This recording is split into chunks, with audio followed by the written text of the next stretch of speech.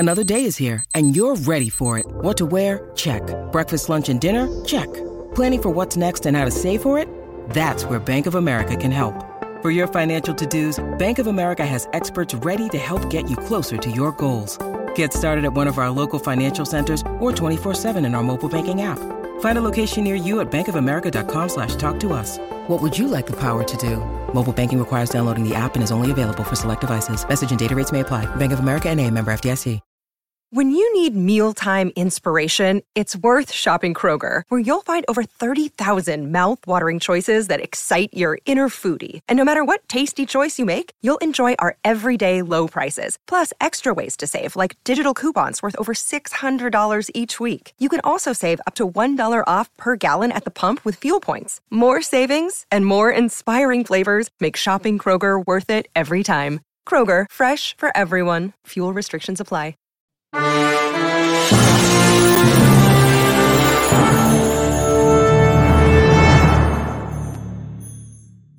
Welcome, Pewter Report readers, listeners, and viewers to a brand new edition of the Pewter Report podcast. It's a Tuesday, which is the second best day of the week. Of course, Mondays we do roll call. It's always the most fun. But Tuesdays, we're going to make this show just as fun without the roll call today. So we're excited to have you, Pewter people, join us for another Pewter Report podcast. And we're excited to have a good friend of mine, Nick Geddes, joins us. And Nick is from On3 Sports.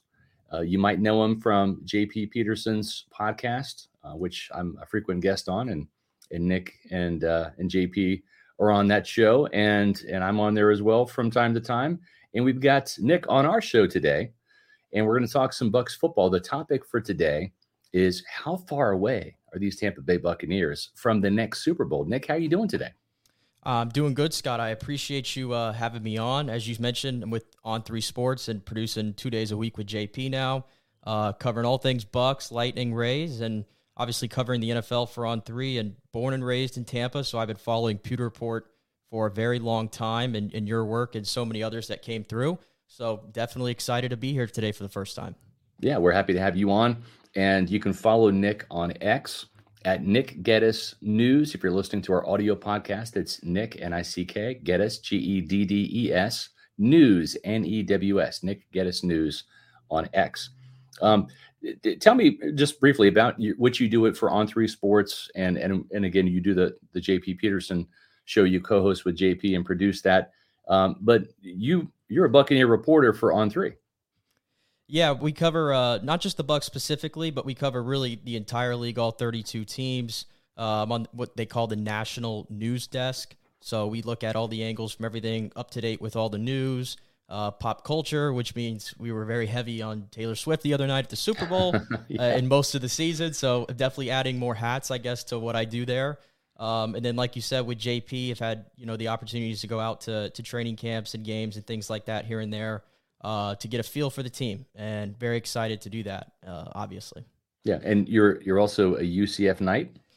Yeah, I'm a UCF graduate, 2021. I know you have Bailey Adams on here. I think you graduated maybe a year or two before. Sure, John. And you've always told me that UCF was your adopted Florida team. That's right. Which I love to hear. Yeah, and now in the Big 12. Sorry, we had to beat you guys in football and in basketball, but that's just how it goes. So welcome to the Big 12 now. And the big boys. Yeah, with the big boys. So, and we were very happy to see UCF knock off KU too, by the way, which we also did. But exactly, and we took Terra, Texas for you too. I started a riot almost. Yes, you did. Horns down. I love it. So we're going to talk some Buccaneer football today. Obviously, it's what we do on the Pewter Report podcast. And then I want to kind of start off by getting your lay of the land here, right? With the Super Bowl, you said you just covered that for On3 Sports. And was it a surprise to you that Patrick Mahomes won his third Super Bowl? And also, does it seem to you like the Buccaneers win over Patrick Mahomes in Kansas City, that it just seems to get even better as the years go by and this guy stacks up rings like Tom Brady, did back in his day? It certainly ages well, Scott, and you mentioned, am I surprised? Absolutely not. I mean, I was trying to we were talking about this on yesterday's show on JP, and I'm like, I don't even know what the right word is. I don't know if incredible covers it. I don't know if amazing covers it. All I can simply say is, and the GOAT conversations are always, and there's Tom Brady right there holding the Lombardi. The GOAT conversations dominate so much of the conversation around him. Just let it play out is kind of my take on that. He might get there one day, but let's let it play out. But he is undoubtedly the best quarterback of this generation, and what he's doing to other great quarterbacks in the league right now is he's making them so secondary. Kind of to use a basketball reference like Michael Jordan did to so many greats of the 90s, who we remember so differently. It's kind of what Mahomes is doing right now, but I also love how they changed their identity completely, and they really were, I thought, a defensive-first team. And then Mahomes just kind of played within the structure of the offense. You had the one bomb down the field. That was really the only big play of the night for Kansas City's offense. But other than that, he just takes what the defense gives you, all those cliches. And he when he got the ball last, it's like, yep, you know exactly what's going to happen. But in the second part of that, of course, the Bucs, apparently that's the key. You just got to be the Bucs. You want to beat this guy in the Super Bowl. Well, and I think the difference, right, when you compare the Super Bowl 55 that Tampa Bay won 31-9, and these Super Bowls that Mahomes has actually won, twice against the 49ers now, and then once against the Eagles. The common denominator for me is the Buccaneers score touchdowns, not field goals. Right. And I was on with JP earlier today. We were talking about how, if I'm Kyle Shanahan and I want to avoid the 2 press conferences I've had to give over these last 2 Super Bowl losses, I almost want to go for broke every time and just say, if we're on the 30 going in and it's 4th down, we're not kicking field goals this game. We're just not. Our kicker, unless he's kicking the game-winning kick at the very end, he's kicking extra points, and we're going for it. And I'd rather get blown out and lose by 17 points and look to the media and say, you know what? We came here to win the game. And you mentioned Michael Jordan, and I think you're exactly spot on, because back in my day when I watched Michael Jordan live, you had to have an almost insurmountable lead going into the 4th quarter, because there was a thing called the Jordan rules, where if it was close, he's either going to kill you with fadeaway jumpers, he's going to shoot 3-pointers, or he's going to beat you at the free throw line. In other words, he's going to get some of those assists from the refs, and he was going to go to the free throw line. He was going to get fouled, right? And he would beat you. So to me, you have to throw haymakers against Patrick Mahomes, Andy Reid, and the Chiefs. You can't sit there and jab with this guy, because if it goes to the cards, using a boxing term, it's going to go in Mahomes' favor. You've got to knock him out. And I think that's kind of the fatal flaw that the Eagles had. And also, and the Eagles, they put up some touchdowns. The Chiefs defense was more formidable this year, as you mentioned, than it was the previous year. But it just seems to me that was the formula for the Buccaneers' success. 4 touchdowns, 1 field goal. Yeah, first quarter, second quarter was the most telling part of that game, was because I thought the 49ers had control of the tempo of that football game. Yeah. They had more of the momentum, but they were kind of killing themselves with penalties and special teams, things like that. But they still had control of that game, and they walked around with a 7-point lead. Yeah. That was it. And the third quarter was horrendous, really, when you think about it. I mean, they just got away from McCaffrey, and they let Kansas City hang around. Yeah. And then the muff punt that happened, where Ray, instead of falling on it, he decides to try to go for it. Right. That woke Kansas City's offense up, and that was enough. Yeah, no doubt about it. So having said that, we've talked about Kansas City's Super Bowls, and they've won 2 since the loss to Tampa Bay, and Tampa Bay's Super Bowl win, which was back in 2020. Boy, we're seeing now the Super Bowl team get whittled right before our eyes, right? And I think that Shaq Barrett's going to be the next one to go. Devin White's not going to get re-signed. So we just saw Ryan Jensen retire. So that number of Super Bowl Buccaneers is whittling down. And it seems like, even though it's just a couple of years ago, like almost a lifetime ago, because it's such a different team now. What do you think of these 2 years under Todd Bowles, and how they've been able to transition from Bruce Arians to Todd Bowles, and from Tom Brady to Baker Mayfield? It's certainly been a bit of a chaotic ride. I think you probably would agree. The last 2 years for the Buccaneers, from Super Bowl aspirations going into last season, and then we saw how that ended up, and they go 8-10, including the playoff loss. Yeah. And at that point, remember how things were so different around that time when Brady retired. It's like Todd Bowles is a lame duck head coach, and Dave Canales was certainly not choice A, B, C, or whatever to be offensive coordinator. He was far down that list. And then Baker Mayfield, $4 million. Now, I think we all thought you were on top of this. We were on top of this as well. They were not going to be a team that won 3 or 4 games. It would have taken a catastrophic amount of injuries. Baker would have had to have been Carolina Baker. Yeah. And they were good enough to win the division. It's just the result, the way how they got those results was a little off-putting at times because the performances did not match up with the wins. And at the end of the day, you take the wins, you move on. And at 4-7, they had a great chance to kind of just cave in and completely give up. Yeah. But they go on that 6 of 7. They believed in Todd Bowles. We went from thinking he was a dead man walking at the end of the year to he saved his job. You win a playoff game, and they put a valiant effort against Detroit, I thought, in the divisional round. So that's why you kind of look at this Buccaneer team a little different. But I certainly would tell you, summing up the way they went from 2022 to 2023, I think it's better than I think we could have hoped for.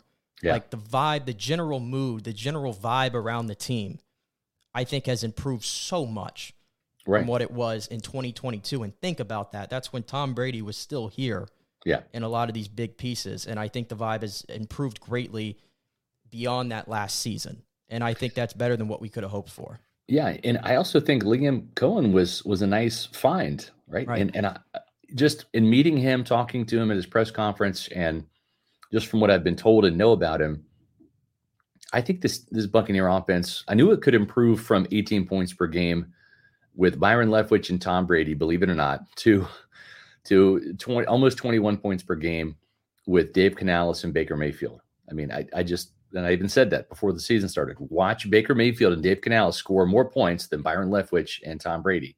And that really wasn't a knock on Brady. It was a knock on Leftwich. Yeah. And it ended up being true. I think that with Liam Cohen, in this offense conceptually, systematically is going to be very similar, Nick, that with his experience calling plays at Kentucky in the SEC for 2 years, and even for a couple of games in the NFL with the Rams, when Sean McVay had to kind of walk away and take a breather at the end of that 2022 season, I feel like this offense, if Baker Mayfield comes back, if Mike Evans comes back, that it can hit the ground running a little bit easier and faster and better than at the start of the season with Canales, and that it can continue to take steps forward. Yeah, and Liam Cohen's, I think, a very interesting hire. I think I said at the time, I'm like, it doesn't like knock my socks off necessarily. Like it wasn't anything like that, but in terms of keeping the continuity, and I've heard so many people that are a lot smarter than me and have played the game, and you know this as well covering it, it's so detrimental when you're a quarterback and you're just, and it really the whole entire offense, and it's just new system after new system after new system. And that obviously hurt Baker early in his career. So now here comes Liam Cohen. It sounds like if you listen to his introductory press conference, it's going to be pretty similar. Obviously, they have to run the ball better. We know that. Yeah. They can't be, even though they took strides this year, they were still 32nd in the league. So Liam Cohen comes in. What I did like is I dived into a little about him at Kentucky. Kentucky is far from what I would associate with a superpower or an offensive juggernaut. And not that they were that under Liam Cohen, but they also led the entire SEC in explosive plays, 50 yards or more last year, I think with 12 of them. So I like that from him. And he's also going to be the most important piece to this operation, I think, because I think in the modern NFL, when you have the defensive head coaches, your offensive coordinator is definitely the most important guy you have on your staff.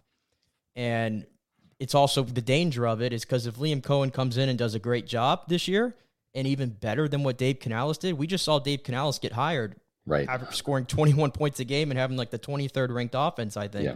Liam Cohen does better than that. Well, guess what? Liam Cohen's probably going to be a trendy name in the head coaching cycle. So it's just going to be like a revolving door with that. But yeah, I absolutely think you bring Baker back, you bring Mike back, you get the band back together. In theory, you'd like to think that they would continue what they built upon last year, specifically at the end of the year when I thought they hit their stride, and they should be even a better offensive team next year. Yeah, and would it be funny, though, if Todd Bowles loses another offensive coordinator to become a head coach? I mean, that'd be best case scenario, because that would mean the Buccaneers had a great season, went to the playoffs again, hopefully went further, maybe all the way, who knows, but it would, all of a sudden, Todd Bowles would have a coaching tree, right? He would be a kingmaker, come work for me and I'm going to get you a head coaching job in a year or two as an offensive coordinator. But there are some perils, though, right? For a defensive minded head coach, I think it's easier for offensive minded head coaches to hire defensive coordinators, right? And be able to just play on that side of the ball with a new face, as opposed to having a defensive-minded head coach like Bowles, who is now on his third offensive coordinator in 3 years. That's not really sustainable over the long term for continuity, because no matter how you shake it out, the general manager, the head coach, and the quarterback, those are the three positions you have to have, greatness at to really become a Super Bowl caliber team. But a lot of times it's that continuity between the play caller and the quarterback. And a lot of times, and we just saw with Andy Reid again, it's that play caller who's the head coach that has the continuity with the quarterback. So are the Buccaneers for the long term kind of playing with fire here with Todd Bowles? I mean, he is going to be the head coach. We can't do anything about it. Not that we were calling for his job or anything, but at some point in time, I remember seeing Tony Dungy get fired after going through three different offensive coordinators and Mike Shula, Les Steckel, and Clyde Christensen before, not beating the Eagles again and getting fired. Yeah, I mean, if you look at the non-offensive head coaches who have had longevity as a head coach in the NFL, you're talking Mike Tomlin, you're talking John Harbaugh, you're talking Pete Carroll, and Mike Zimmer, I think, had an 8-year run in Minnesota and everything. I mean, and those guys, what they all had in common is they were really like the best of the best at what they do. They had a skill set that you could point to that was like, he is the best at that. Tomlin being a master motivator, Harbaugh being a special teams ace, and obviously a very good, I would call, general CEO type of head coach of that team, had the respect of everybody.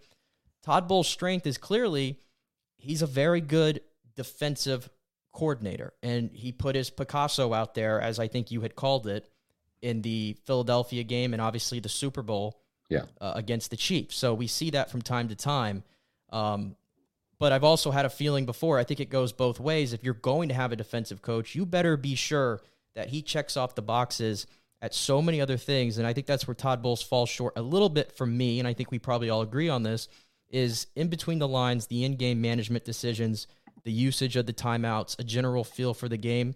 I think those are still things that Todd struggles with. And they got a little bit better this year. Yeah. But probably not to the level you need. And at some point, he's 7 years into doing this. Yeah. So how much better is it going to get? So I think all these conversations go so hand in hand that sometimes if you have that offense, then that has enough firepower behind it, you can almost outweigh it a little bit or balance each other out. And that's where Liam Cohen comes in of how important he is to this team.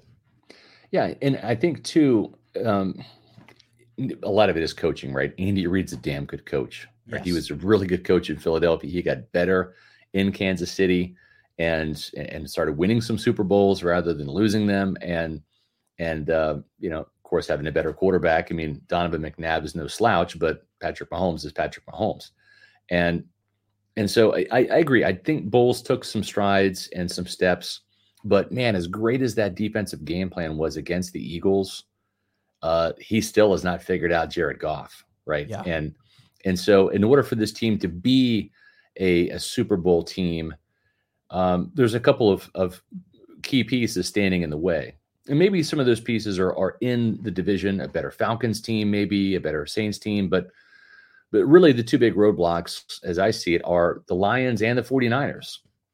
Kyle Shanahan's a great coach. He's gotten his team there a couple times now, but not good enough to outduel and outfox Andy Reid. And maybe more importantly, Steve Spagnuolo, the defensive coordinator, who really kind of trades wits with. But where does Todd Bowles have to get better to beat Jared Goff and the Lions, losing twice in the regular season, or I should say this past season? They're going to be playing them again in the regular season next year.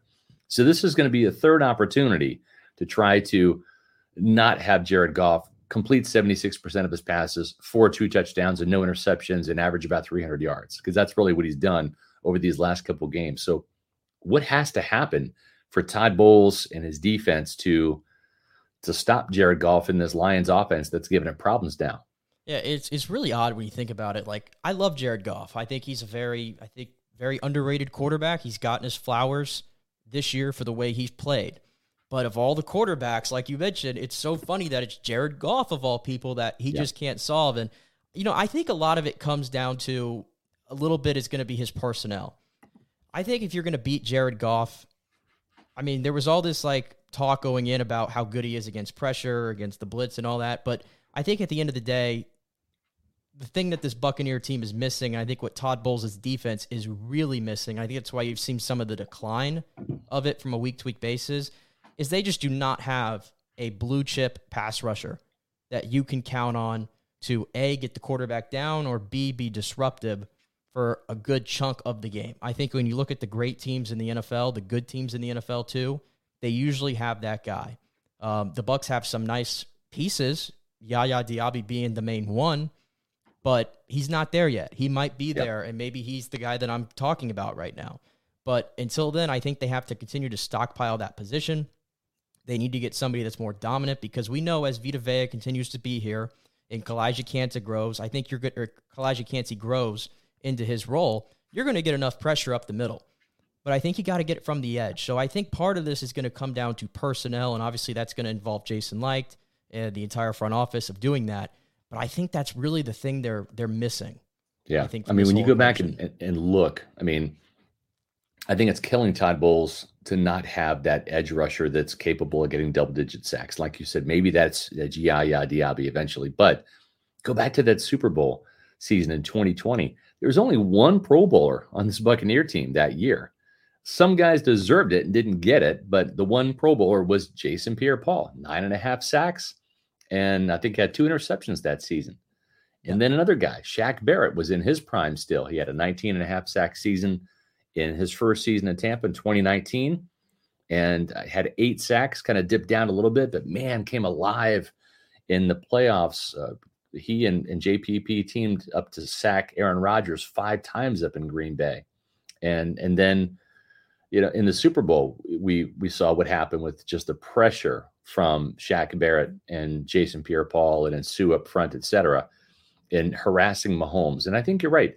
It does have to start in the trenches. And for a defensive-minded head coach like Todd Bowles, he's got to be able to rush for and get home. And maybe, yeah, sure, the Kansas City Chiefs offensive line, those tackles were injured, and there were some backups in there, and that certainly didn't help Kansas City's cause, and it probably aided Tampa Bay's pass rush. Sure. Those were the circumstances. Those were the cards that were dealt, and the Chiefs had to play them, and the Buccaneers took advantage of a poor hand. But it was having those edge rushers that were capable of wrecking havoc. And I think you're right. They've got to find somebody else other than Yaya Diaby, and I think that they're probably going to part ways with Shaq this year. So does that help come in the free agency or the draft or both? You look at the pieces now, right? With Anthony Nelson back, with Joe Tryon-Shoyinka coming back. He did get 5 sacks this season. He's in essentially a contract year. They're not going to pick up his 5th-year option.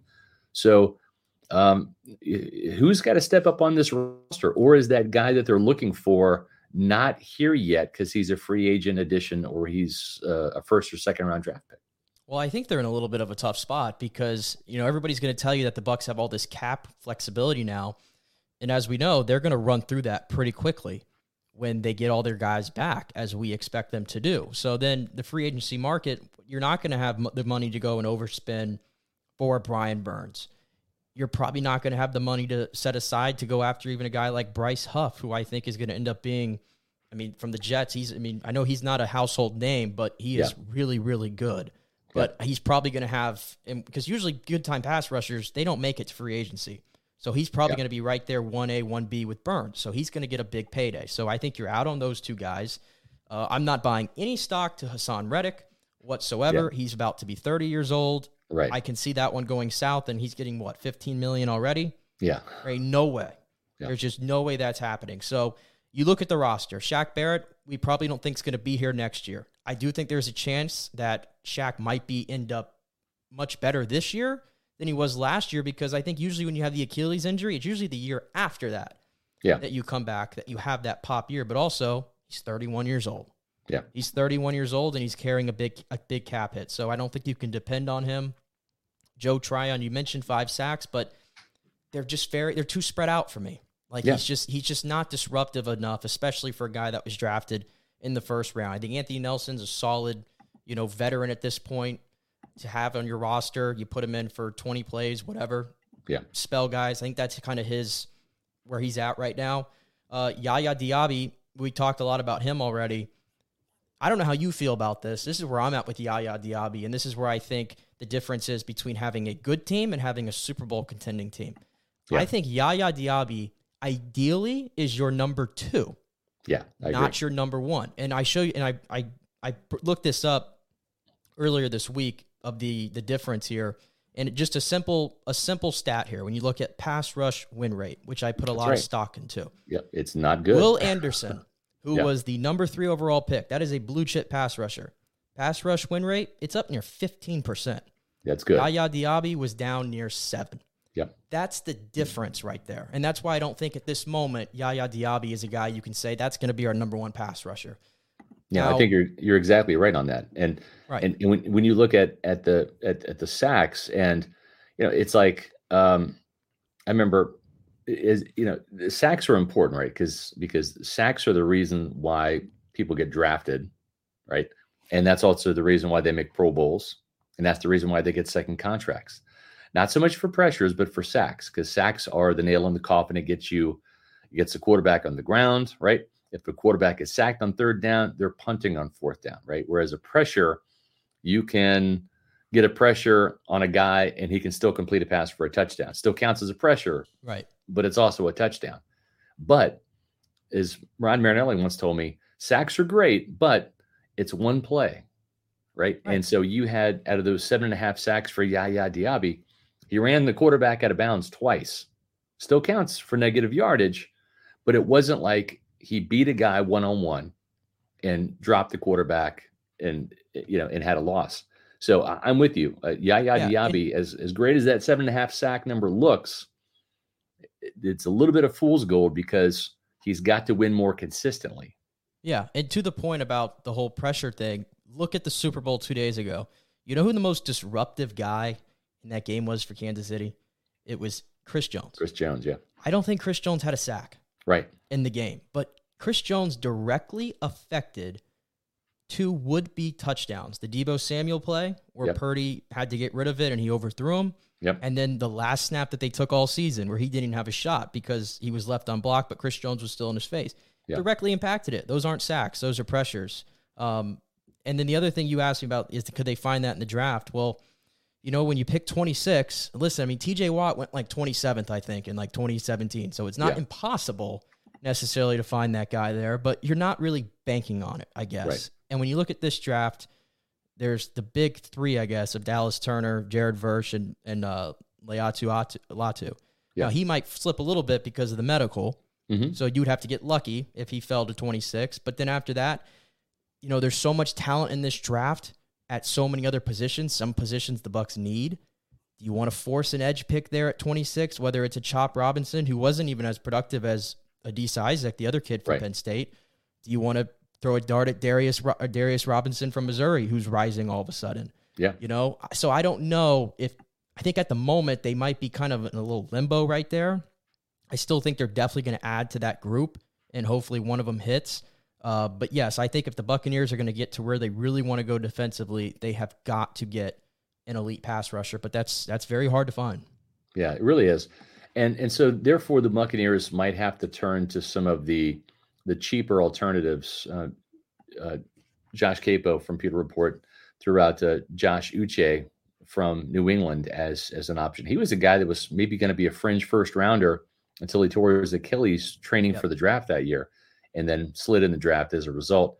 It'd be interesting to see if Jason Light can have lightning strike twice and find another cheap pass rusher like Shaq Barrett on a 1-year deal, whether it's an Andrew Van Ginkel, whether it's a Josh Uche, but someone like that needs an opportunity, that will still be hungry, that can burst on the scene like Shaq Barrett did in 2019. I think that's probably the best case scenario, because the draft is a bit of a crapshoot. You can pick one high and maybe you miss, like Joe Tryon-Shoyinka. You can pick one in the middle rounds and maybe you're lucky and you hit on a guy like Yaya Diaby, who, despite that low pass rush win rate, does have some upside. And it took him he was a late bloomer at Louisville, right? Had 9 sacks his final season at Louisville, but I think only had maybe 4 sacks the year prior. So it might be a bit of a slow build with him, but that's on one side of the ball. And Jason Light knows that you got to win the trenches on both sides. And you saw that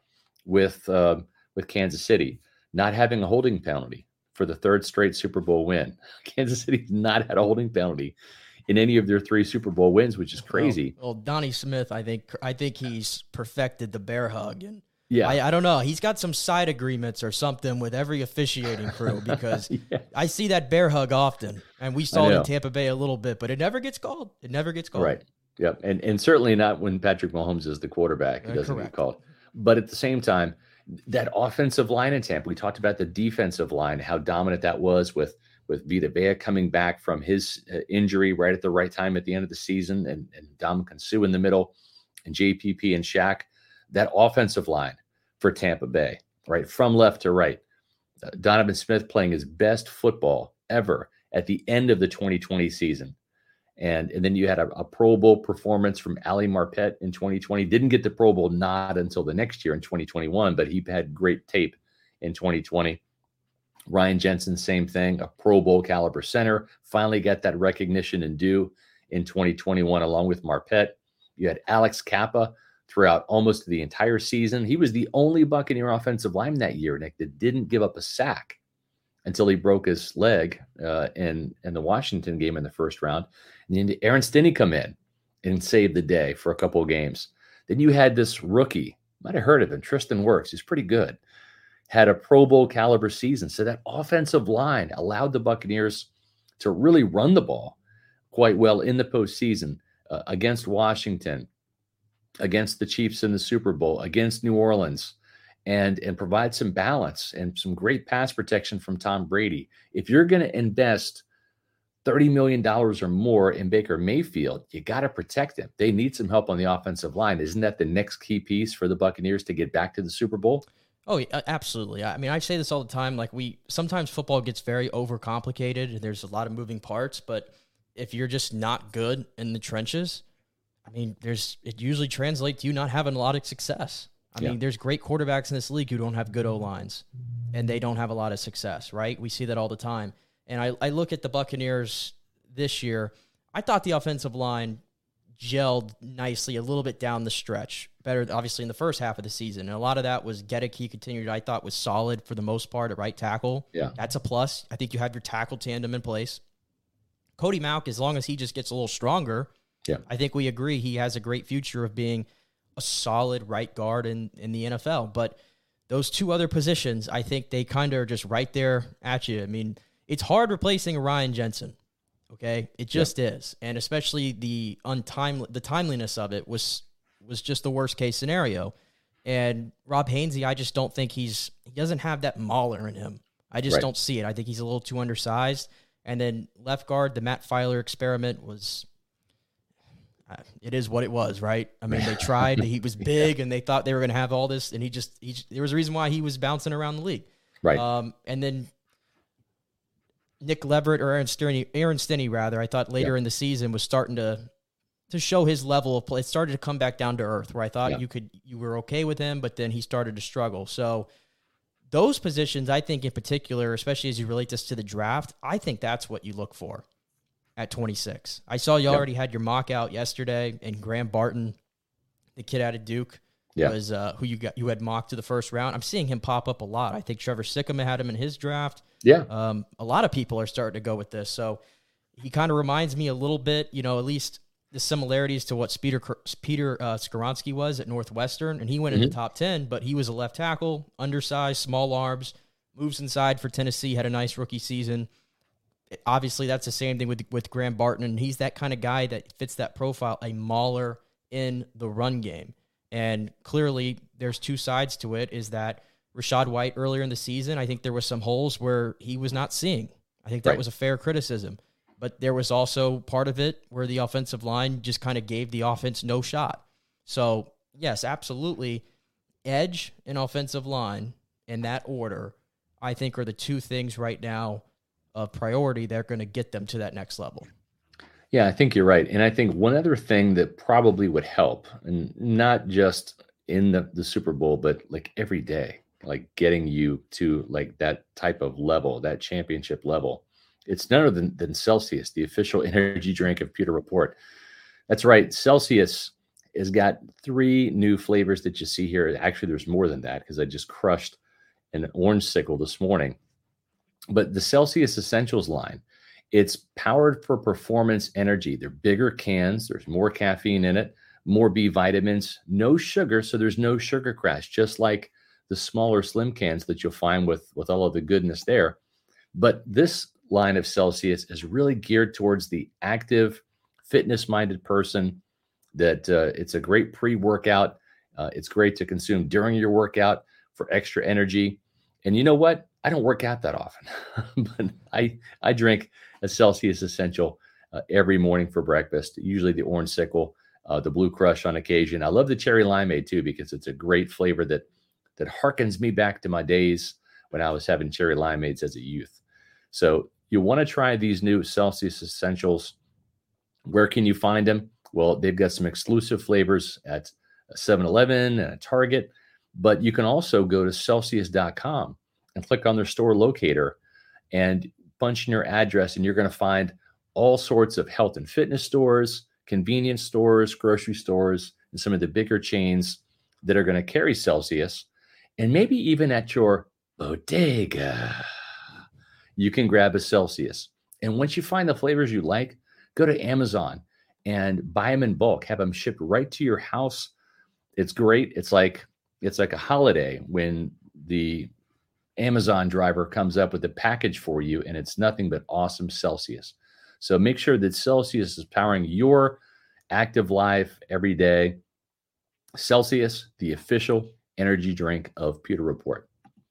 So, Nick, we've talked about the trenches, and that's really where I think the Buccaneers need to do some work. And knowing Jason Light, those are areas that are near and dear to his heart. He started off playing offensive line, also played defensive line in college. So he's got that kind of trench mentality. What are some other areas that you think that this team needs to improve and get better to beat the Lions, to beat the 49ers? One of the things that stands out to me is just the weaponry that both of those teams have, right? Because, I want to give Josh Reynolds a little slack because his last name is Reynolds, right? I mean, you can't knock him too much. But Josh Reynolds, up until those key drops in the NFC Championship game, was a bit of a secret weapon, right, for the Lions. Yet Amon-Ra St. Brown leading the league in catches and yards. They've got a two-headed monster now with David Montgomery and Jahmyr Gibbs. Gibbs can also catch the ball out of the backfield. Sam Laporta, a tight end the Buccaneers loved, really adds another dimension to work the middle of the field. They've got a lot of different weapons that can hurt you. And when you look at Tampa Bay, the Buccaneers really weren't the Buccaneers of the Super Bowl team until they got Antonio Brown.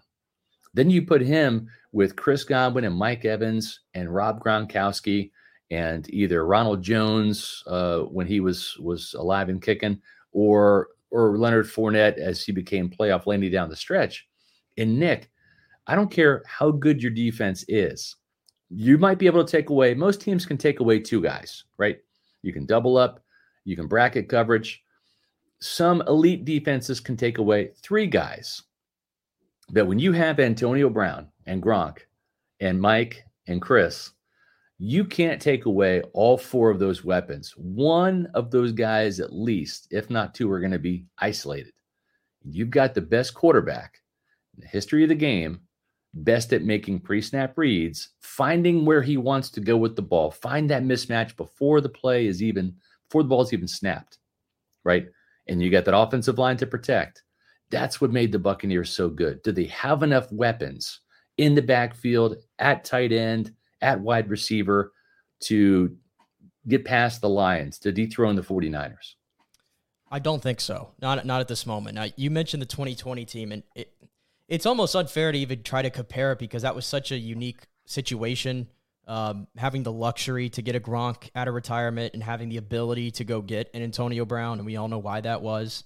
So we'll probably never see, like, an period, not even just in the Bucs, but I think another team, you'll probably never see as stacked of a skill group.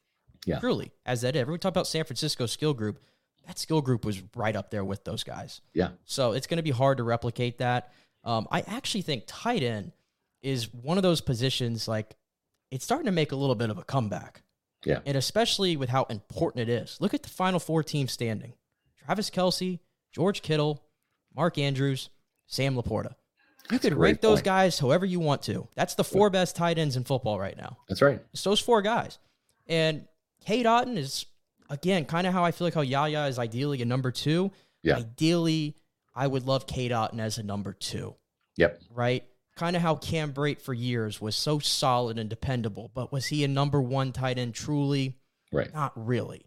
I think that's kind of where Cade Otton slots in. And, of course, Cade Otton's got to get better at blocking. I don't think he can be a number 1 with sort of the blocking prowess that he has at this moment. So that's another position that I'm definitely looking to upgrade. You know, you look at the draft, I think there's a lot of good talent, some guys you can get in like the 4th round, even 5th round, who I think are really good guys. I mean, I'll shout your Kansas State guy out because he killed you at UCF. It's Ben Sinnott. I mean, he's a guy that I've definitely circled, and a couple other guys as well. But tight end, I think, is something they could stand to get. And then you mentioned the 3rd receiver. I'm curious to see because Chris Godwin, he's part of this conversation. He really hasn't been Chris Godwin. That's right. And Cohen said that he wants to put him back in the slot where he's been productive before. We all know there was a reason why he was taken out of the slot in the first place. So I'm curious, the injury concern, the injury that he had, right? And that's part of his game. And listen, I think Chris Godwin, even though he's 27, he's an older 27. Yeah. I don't think there's any doubt about that. In some respects, I think Mike almost looks fresher than him. I agree. As pushing 31. Yep. So I'm curious to see how that goes. But again, I mean, I keep talking a lot about the draft and going to it because I think this is where the Bucs are going to have to address most of these things. And it's a good thing. If you're looking for a receiver in this class, they're everywhere. Yeah. They are everywhere. We probably could have like 7 or 8 go in the first round. Mm-hmm. And who knows? Maybe the Bucs shock everybody. I mean, last year we didn't have them taking Kalijah Cansey at 19. That's right. That was best player available on their board, and that worked out. And sometimes that's the best way to approach it. So maybe a receiver's the pick there. But even if it's not, there's so much talent through that draft, and getting a 3rd guy that you can depend on, and especially who knows what's going to happen with Mike. Even though they're probably going to get him signed, you never know when that dip starts to happen. That's right. And you've got to have that next guy waiting in the wings. Yeah. There will be a season when Mike Evans does not get 1,000 yards. It's just, it's going to happen.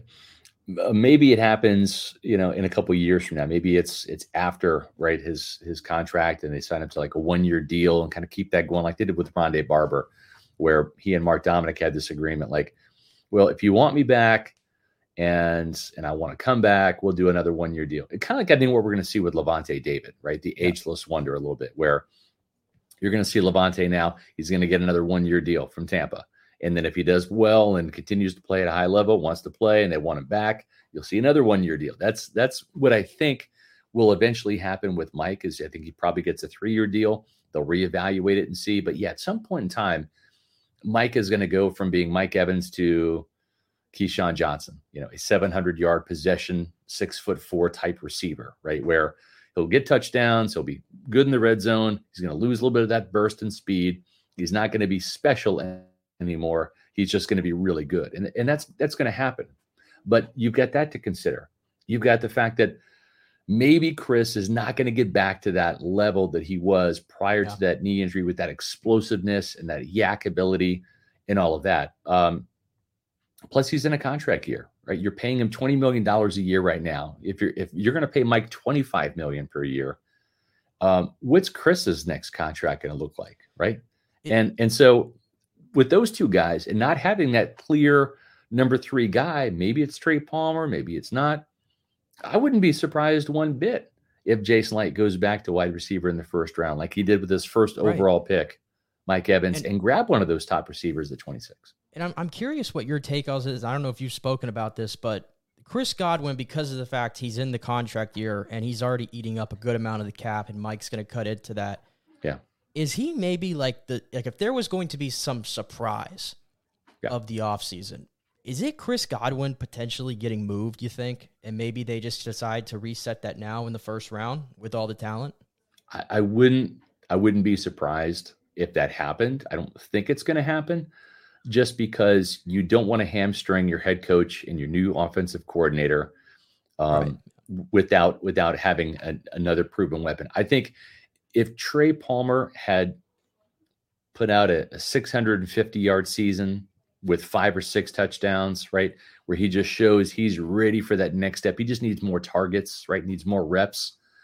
Then I think you're in position to do that. Right now, I think the offense takes a step back without Chris before it can take a step forward. And then like I said, you're putting your team, your offense, your new coordinator, all this in jeopardy. And not just that, if you're going to commit $30 million to Baker Mayfield or more, whatever that final number ends up being, it's almost a disservice to get rid of Chris Godwin. True. But there is logic in what you're saying, right? He does take up a huge amount of salary cap space.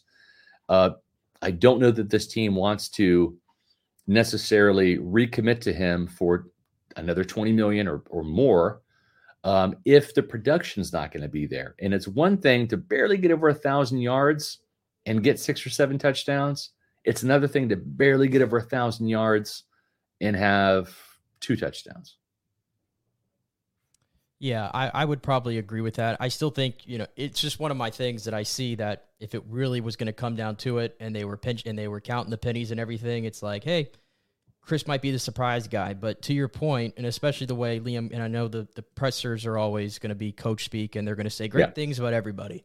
But obviously he has a plan for how he wants to use Chris. And maybe that's a guy we don't see much longer in Tampa Bay. This could be one and done for him, depending on how he looks in the slot this year. That's right. Yeah. And I think, too, you mentioned a couple of those receivers, even if they don't grab one of those in the first round. Brendan Rice from USC had a great Senior Bowl week.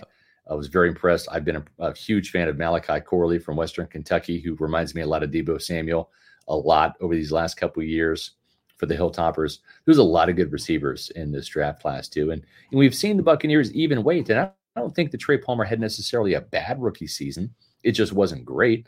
And I don't think that he got enough targets sometimes because when the pecking order is Mike, then Chris, then you, you're not gonna be featured, and rightly so when it's Mike and Chris ahead of you on there. So we've talked about some of the skill guys and needing more weapons, a tight end, probably another running back, just in case something happens to Rashad. But on the defensive side, this has pretty much been a 2 linebacker type of team, right? It's been Devin and Levante since 2019. Those guys have been the man in the middle. We saw KJ Britt step up when Devin continued to have a very inconsistent and also injured contract year. He's not going to be back. But for a team that relies so much on those 2 linebackers to be the heartbeat and the brains of Todd Bowles' defense, they've got to find another inside linebacker. Do you have confidence that KJ Britt can be the guy, or does Servassier Dennis have to step up and maybe try to vie for that opportunity? I think he's better suited maybe as a weak side linebacker, what they call the Mo backer in Tampa, or the money backer, whereas the Mike backer is that Devin White, KJ Britt role. What are your thoughts on finding Devin White's replacement? I think for right now, because of all the positions that we've covered of what they have to get, not that I'm trying to discredit the importance of the linebacker position, and we saw how that's paid dividends for them having those 2 guys when Devin was playing at his best. Yeah. But it's just not near my top of the list right now because Levante, as long as he wants to keep coming back for 1-year deals, and I don't see his athleticism, I don't see it going away. I thought he continued to get even better as the year went on, to be honest with you. He kind of reminds me of London Fletcher, if you remember. Yeah. He just played till he was like 39 or something. Yeah. And ironically, that's when all his Pro Bowls came, was like from age 35 to 39. That's who kind of Levante, without the Pro Bowls, of course, because we know how that system works. He kind of reminds me of that kind of guy. So I think as long as you have him in place, and I think KJ Britt, for the 6-7 game cameo that we got out of him last year, me personally, I thought he showed enough. Yeah. Okay. It's not like, and I kind of said this about him and Devin White, the difference. It felt like Devin White was running around looking to make the play. Mm-hmm. And I thought KJ Britt, to put it in simplest terms, was playing the position. Yeah. That's kind of how I equated it to. And sometimes I feel like that's all you need. You're not going to have a stud at every level, at every position. And KJ Britt, to me, was just so like rock solid. And he was so good, I thought, in run support. Now, is that the guy I want to drop back in coverage necessarily? No. I think that's easily, I think, where he has to pick his game up, and maybe they find somebody with more upside from that standpoint. But it's not something that I would address, I think, early in the draft. I think you probably, if you want to get another body in there, maybe that's like a veteran free agent you bring in for now. I mean, they kept Kevin Minter on this team for years, and he kind of played that veteran type role. So maybe you bring somebody there to kind of be behind KJ Britt as backup. And then, like you said, Servassier Dennis would play the role of Levante's backup. And I mean, it's not the worst thing in the world to be shadowing Levante David. It's just not. So I actually think because of what KJ Britt did down the stretch, I think that position I'm okay with right now. Yeah. Well, speaking of veterans, I've got one guy that I want you to really consider. If you're looking for a house to buy, or maybe you're looking to sell your house, Eric Gross in the Eric Gross Group. That's right. The official realtor of Pewter Report. It takes a team effort to win in football. It takes a team effort to win in real estate too. It's not just Eric by himself. He's got his wife, Caitlin. He's got a team of literally thousands of vendors and agents, all part of the eXp Realty Group. So if you're coming out of state and you're moving into the great state of Florida, he can help you sell your home where you are, as well as find a home here in the area. Or let's say you're leaving the great state of Florida. Well, he can help you sell your house here and find your new home out of state. Or if you're moving around the great state of Florida, he knows the Tampa area like the back of his hand, but also the state of Florida because he is a Florida native. He and his team have got the market knowledge, the top-notch communication, and the commitment to excellent service, and that's what sets them apart. They're a strong team of vendors and that network of over 85,000 agents. The Eric Gross Group will turn your dream of buying or selling a home into a reality. Their clients are not just transactions. They're lifelong friendships. So don't let the stress of buying or selling a home keep you out of the game. Let the Eric Gross Group take the pressure off. Find them on Facebook or Instagram at Eric Gross Group. You can also check out their website, Houses in FLA. That's housesinfla.com. Or give them a call at 513-907-4271. Again, the website, housesinfla.com. No matter where you are on your home ownership journey, you're going to feel welcome with the Eric Gross Group, the official realtor of Pewter Report. Okay, so let me ask you this, Nick. Let's talk about the NFC South. Do the Buccaneers, are they positioned, let's say that what I call the Fab Five free agents, Mike Evans, Baker Mayfield, Antoine Winfield Jr., Levante David, Chase McLaughlin. I think for the Buccaneers to have a chance of picking up where they left off, which is at the top of the NFC South again, for them to have that chance, those five guys have to return because they play such critical roles on this team. If all five of those return and Jason Light does his thing, picks up a couple of those value free agents, has another good draft, do you see the Atlanta Falcons or the New Orleans Saints doing enough perhaps to unseat this team? Because it has come down to the wire with all three teams over the last two seasons. Yeah, and I think this might be the year where you see a little bit of a separation. I'm not saying the Bucs are going to win 12 games or something like that, and Atlanta's going to win 7, not something like that. But I don't think it's going to come down to week 17, or week 18 this time around. Yeah. I do think the Bucs have the inside track if they do all the things that you kind of said, and I think they're well positioned to do that. New Orleans is the team that I kind of put to the side right now because I think their window has come and passed. Yeah. I know that they're finally switching schemes for like the first time in like 15 years with Pete Carmichael. It's amazing that Pete Carmichael's been there that long. So he's no longer there. He's got photos of somebody in it over there, I think. Yeah. I was going to say, I mean, we never knew the guy's name either, by the way, until like the last 2 years. But because they're like, $90 million over the cap or something, and they have so many aging guys and some who continue to run their mouth about the Buccaneers. We don't need to name him, though. So I almost put them to the side right now. Atlanta is, I think, the team that it's so trendy right now because you just see all these, what you would call the star players, like a Bijan Robinson, a Drake London, Kyle Pitts, if they can figure him out. And, of course, Jesse Bates, who next to Winfield was the best safety in NFC last year. Yeah. But Atlanta, it's like, who's going to be the quarterback? And we still don't know the answer to that. What will make me pause a little bit, let's say Atlanta goes out there because, Baker's probably the second best or the first best free agent quarterback on the market. The next one is probably Kirk Cousins. Yeah. Kirk Cousins is also going to be 36. Yeah. Coming back off an Achilles injury. But the last time we saw Kirk Cousins, he was still a pretty good quarterback in the NFL, probably somewhere between that 10 to 15 range. So if Atlanta was to go and get a Kirk Cousins in this hypothetical scenario, and they have a new offense with a bright young mind like Zach Robinson and Raheem Morris getting a do-over that I think was well-deserved this time around, then I start to look at Atlanta a little differently. But Atlanta right now, if they don't get a free agent quarterback and they have to address it in the draft, let's say they pick a guy at 8, whether that's a Michael Penix, whether they think highly of a J.J. McCarthy or a Bo Nix or one of those guys, then I think they're probably going to be still a year away. Right. And that's going to be the best news for the Bucs. So that's kind of where I'm at with them. And then, of course, Carolina, they're probably at least 3-4 years away from really hitting their window, I'd probably say. So right now, I do think the Bucs are well positioned to win this division for the 4th year in a row, which, correct me if I'm wrong, I don't know. When was the last time they did that? Did they even do that back in their heyday, win it 4 years in a row? No, they didn't. I think the biggest stretch of division titles for Tampa Bay, Gruden won 3. That's the most by any head coach. And that was in 2002, 2005, and 2007. So even spaced out there. So yeah, that's certainly different. Speaking of a couple years away, I'm more than a couple years away from retirement. I'm probably 2 decades away from being retired. I love what I do. But if you're thinking about retirement or want to save some money for your kids, college funds and all that, there's one place to turn, and that's Muni Financial. At Muni Financial, we help you live in the now. Dude, congratulations. We're so happy for you. Thank you. And even though the now may feel very different, you still need to plan for the future. How's retirement treating you? Oh, just fantastic. I know I say it all the time, but you really got to come up to Colorado. Let's do it. All right. Yeah. We can help you develop that plan to keep you on track so you can still prepare for tomorrow, today. Muni Financial. Plan ahead, stay ahead.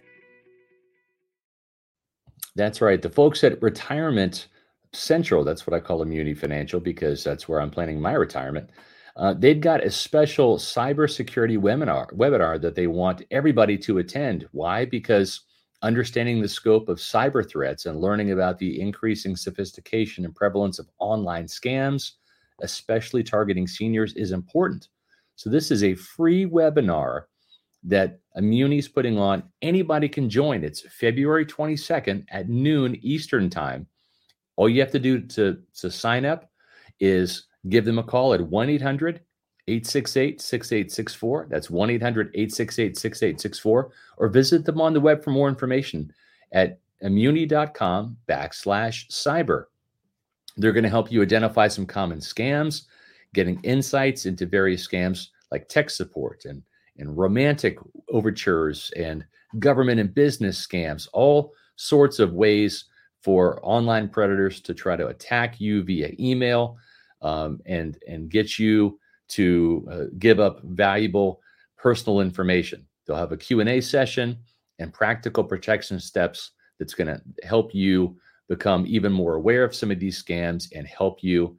Again, cybersecurity webinar, open for anybody. Go to muni.com/cyber. That date again is February 22nd at noon Eastern time. All right, so let's wrap it up, Nick. We've talked about this. We've talked about what the Buccaneers need. But the biggest question is when? How far are the Buccaneers away from not just winning the NFC South, but winning the NFC, getting back to the Super Bowl? What's going to be the time frame? Are they right on the heels of the Lions and following a similar path, or are they a couple of years away from beating Brock Purdy and Kyle Shanahan and the 49ers, who they're going to play again in 2024? Well, I think their case is certainly helped out by the fact that for now, I think there's really only one what I would call elite quarterback in the NFC, and I think that's Matt Stafford. I think the other guys are all really good quarterbacks. So it's not like the AFC where you just have a murderer's row of them with really good rosters tied. I don't think next year is necessarily that year. I still think there are a few high-impact players away, and we've talked a lot about how they have a lot of really, solid players that they filtered in through the draft, and finding 10 starters in 2 drafts, that's incredible, right? Yep. But they've got to get, and this is very hard to do, obviously, they've got to get, I think, more of the Wirfs, Winfield, type draft picks to hit like that. Yeah. Like hitting on a Rashad White is nice, but ideally you want to get to the next level, kind of how you saw Detroit did. I think they're kind of more on level with where Green Bay is right now. Mm-hmm. Green Bay being significantly younger and starting to phase out some of their old veterans. But I think they're kind of on that. And so I'm probably going to put a 2-year window in the future on it. So what would that be? 2026 is probably where I'm looking at right now. I think they take more strides this year, win the division. That's my prediction right now. Right. I think 2025, they continue to do that. And ideally 2026 is where you want to be. Yeah, I think you're right. I think 2025 would be the earliest if everything goes right. But 2026, I think, is probably where the next Super Bowl window can open up. Really appreciate you having you join us today, Nick.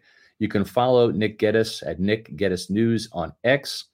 He does great work for On3 Sports as well as the JP Peterson Show. We've got another great show lined up for tomorrow. The topic is, of course, it's Valentine's Day. What do you love about the Bucs? Matt Matera is going to be back in the saddle. I'm going to be gone for the next couple of days, but Matt's going to be back, so you can check that out. You can also check out our coverage on pewterreport.com, where we've got some content every single day throughout the offseason, especially as we prepare for the NFL Scouting Combine in just a few weeks, free agency and the draft around the corner. You can follow us on social media on X, Facebook, and Instagram at Pewter Report. And, of course, we want you to subscribe to our YouTube page, Pewter Report TV. Hit the like button. Give us the thumbs up. Leave a comment. All of that stuff helps our algorithm, helps us get in front of more Pewter people like you guys. Really appreciate all the support we get from our Pewter people. So for Nick Geddes, I'm Scott Reynolds saying we'll see you next time on another edition of the Pewter Report podcast.